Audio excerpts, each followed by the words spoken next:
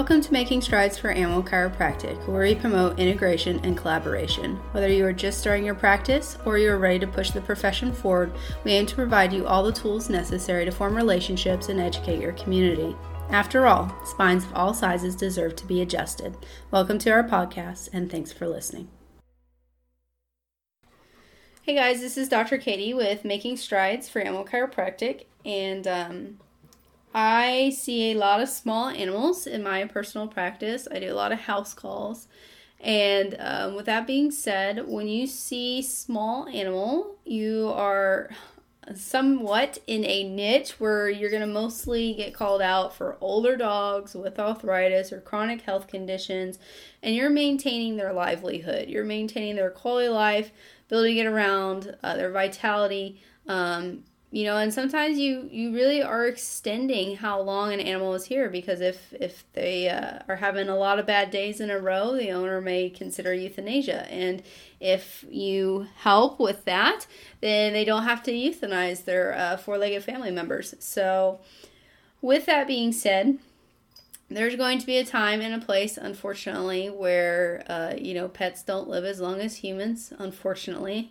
And because of that, it's going to be hard on you as a business owner and as a practitioner, because these pets, personally speaking for myself here, but they're like my own pets. Every patient owner that I get to work on their animal, I probably love their dog as much, if not more, than the owner does, because I'm seeing them for maintenance care at a regular basis. I'm talking to the owner about, what's going on and how they're feeling and how they're doing and, their livelihood. And, seeing them for maintenance care, I sometimes see them more than the vet. So I get a little bit more attached than I'm willing to admit.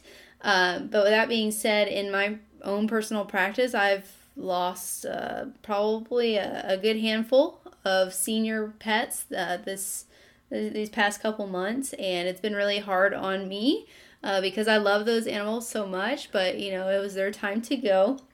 They had some other underlying issues going on. And with that being said, I wanted to use this episode to talk a little bit more to you guys about, as a business owner, what do you do to memorialize a pet that has passed? Because the owner is going to be very emotional, and as a business owner, it means a lot, especially if they have worked with you, that you reach out and you say, hey, I love you, and I love your pet, and I miss them as well, and I just want to do a small token or offer you something to help you get through this trying time. And it could be as simple as just writing a sympathy card, which doesn't take you a lot of time, a handwritten note. Nobody sends real mail anymore, so handwrite a note at the very least.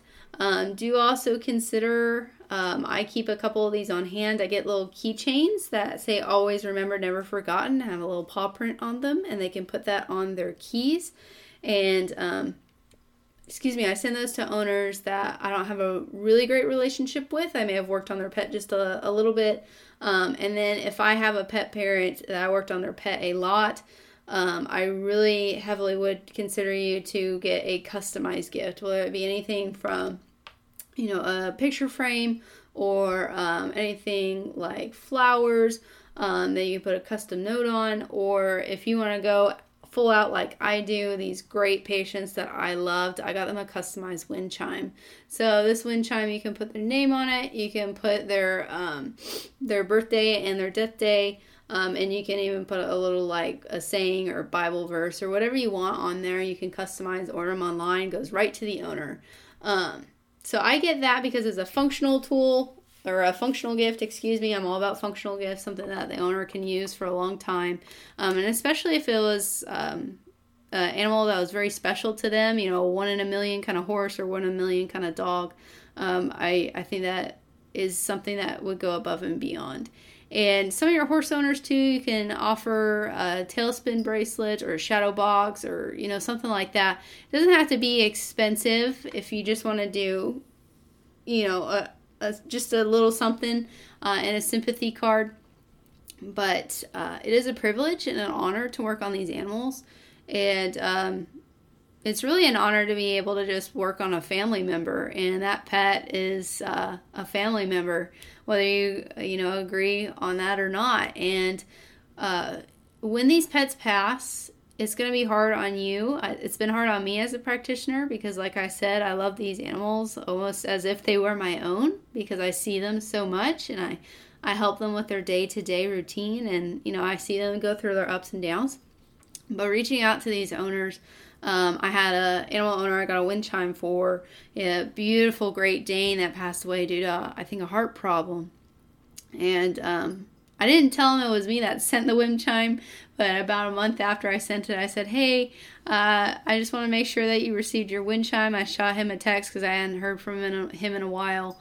And he said, oh my God, I can't believe that was you. I got a sympathy card from you, so I figured it was somebody else, but I called all my friends wondering who sent that amazing gift because it helped me memorialize my Caesar, and I hung it up in my patio, and every time it goes in the wind, I think of him, and thank you so much. And he is crying, and I was crying, and it really meant a lot to him that I did that for him. So this business is about caring for other people and their pets, and it's really not about money, or at least I hope it's not about money for you.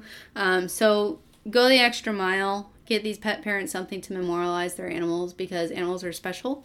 And they're here, I think they're really here to take care of us, even though we have to take care of them. But they take care of us. They show us how to take care of everybody else. And they teach us how to love unconditionally. So try and reach out and show a little love when these animals pass on.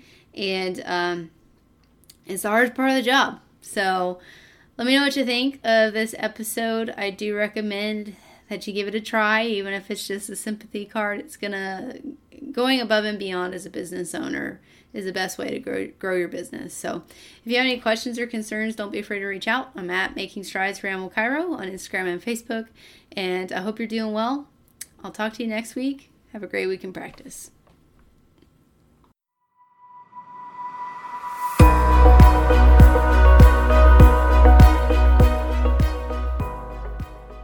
Hey guys, Dr. Katie here. Thanks for listening.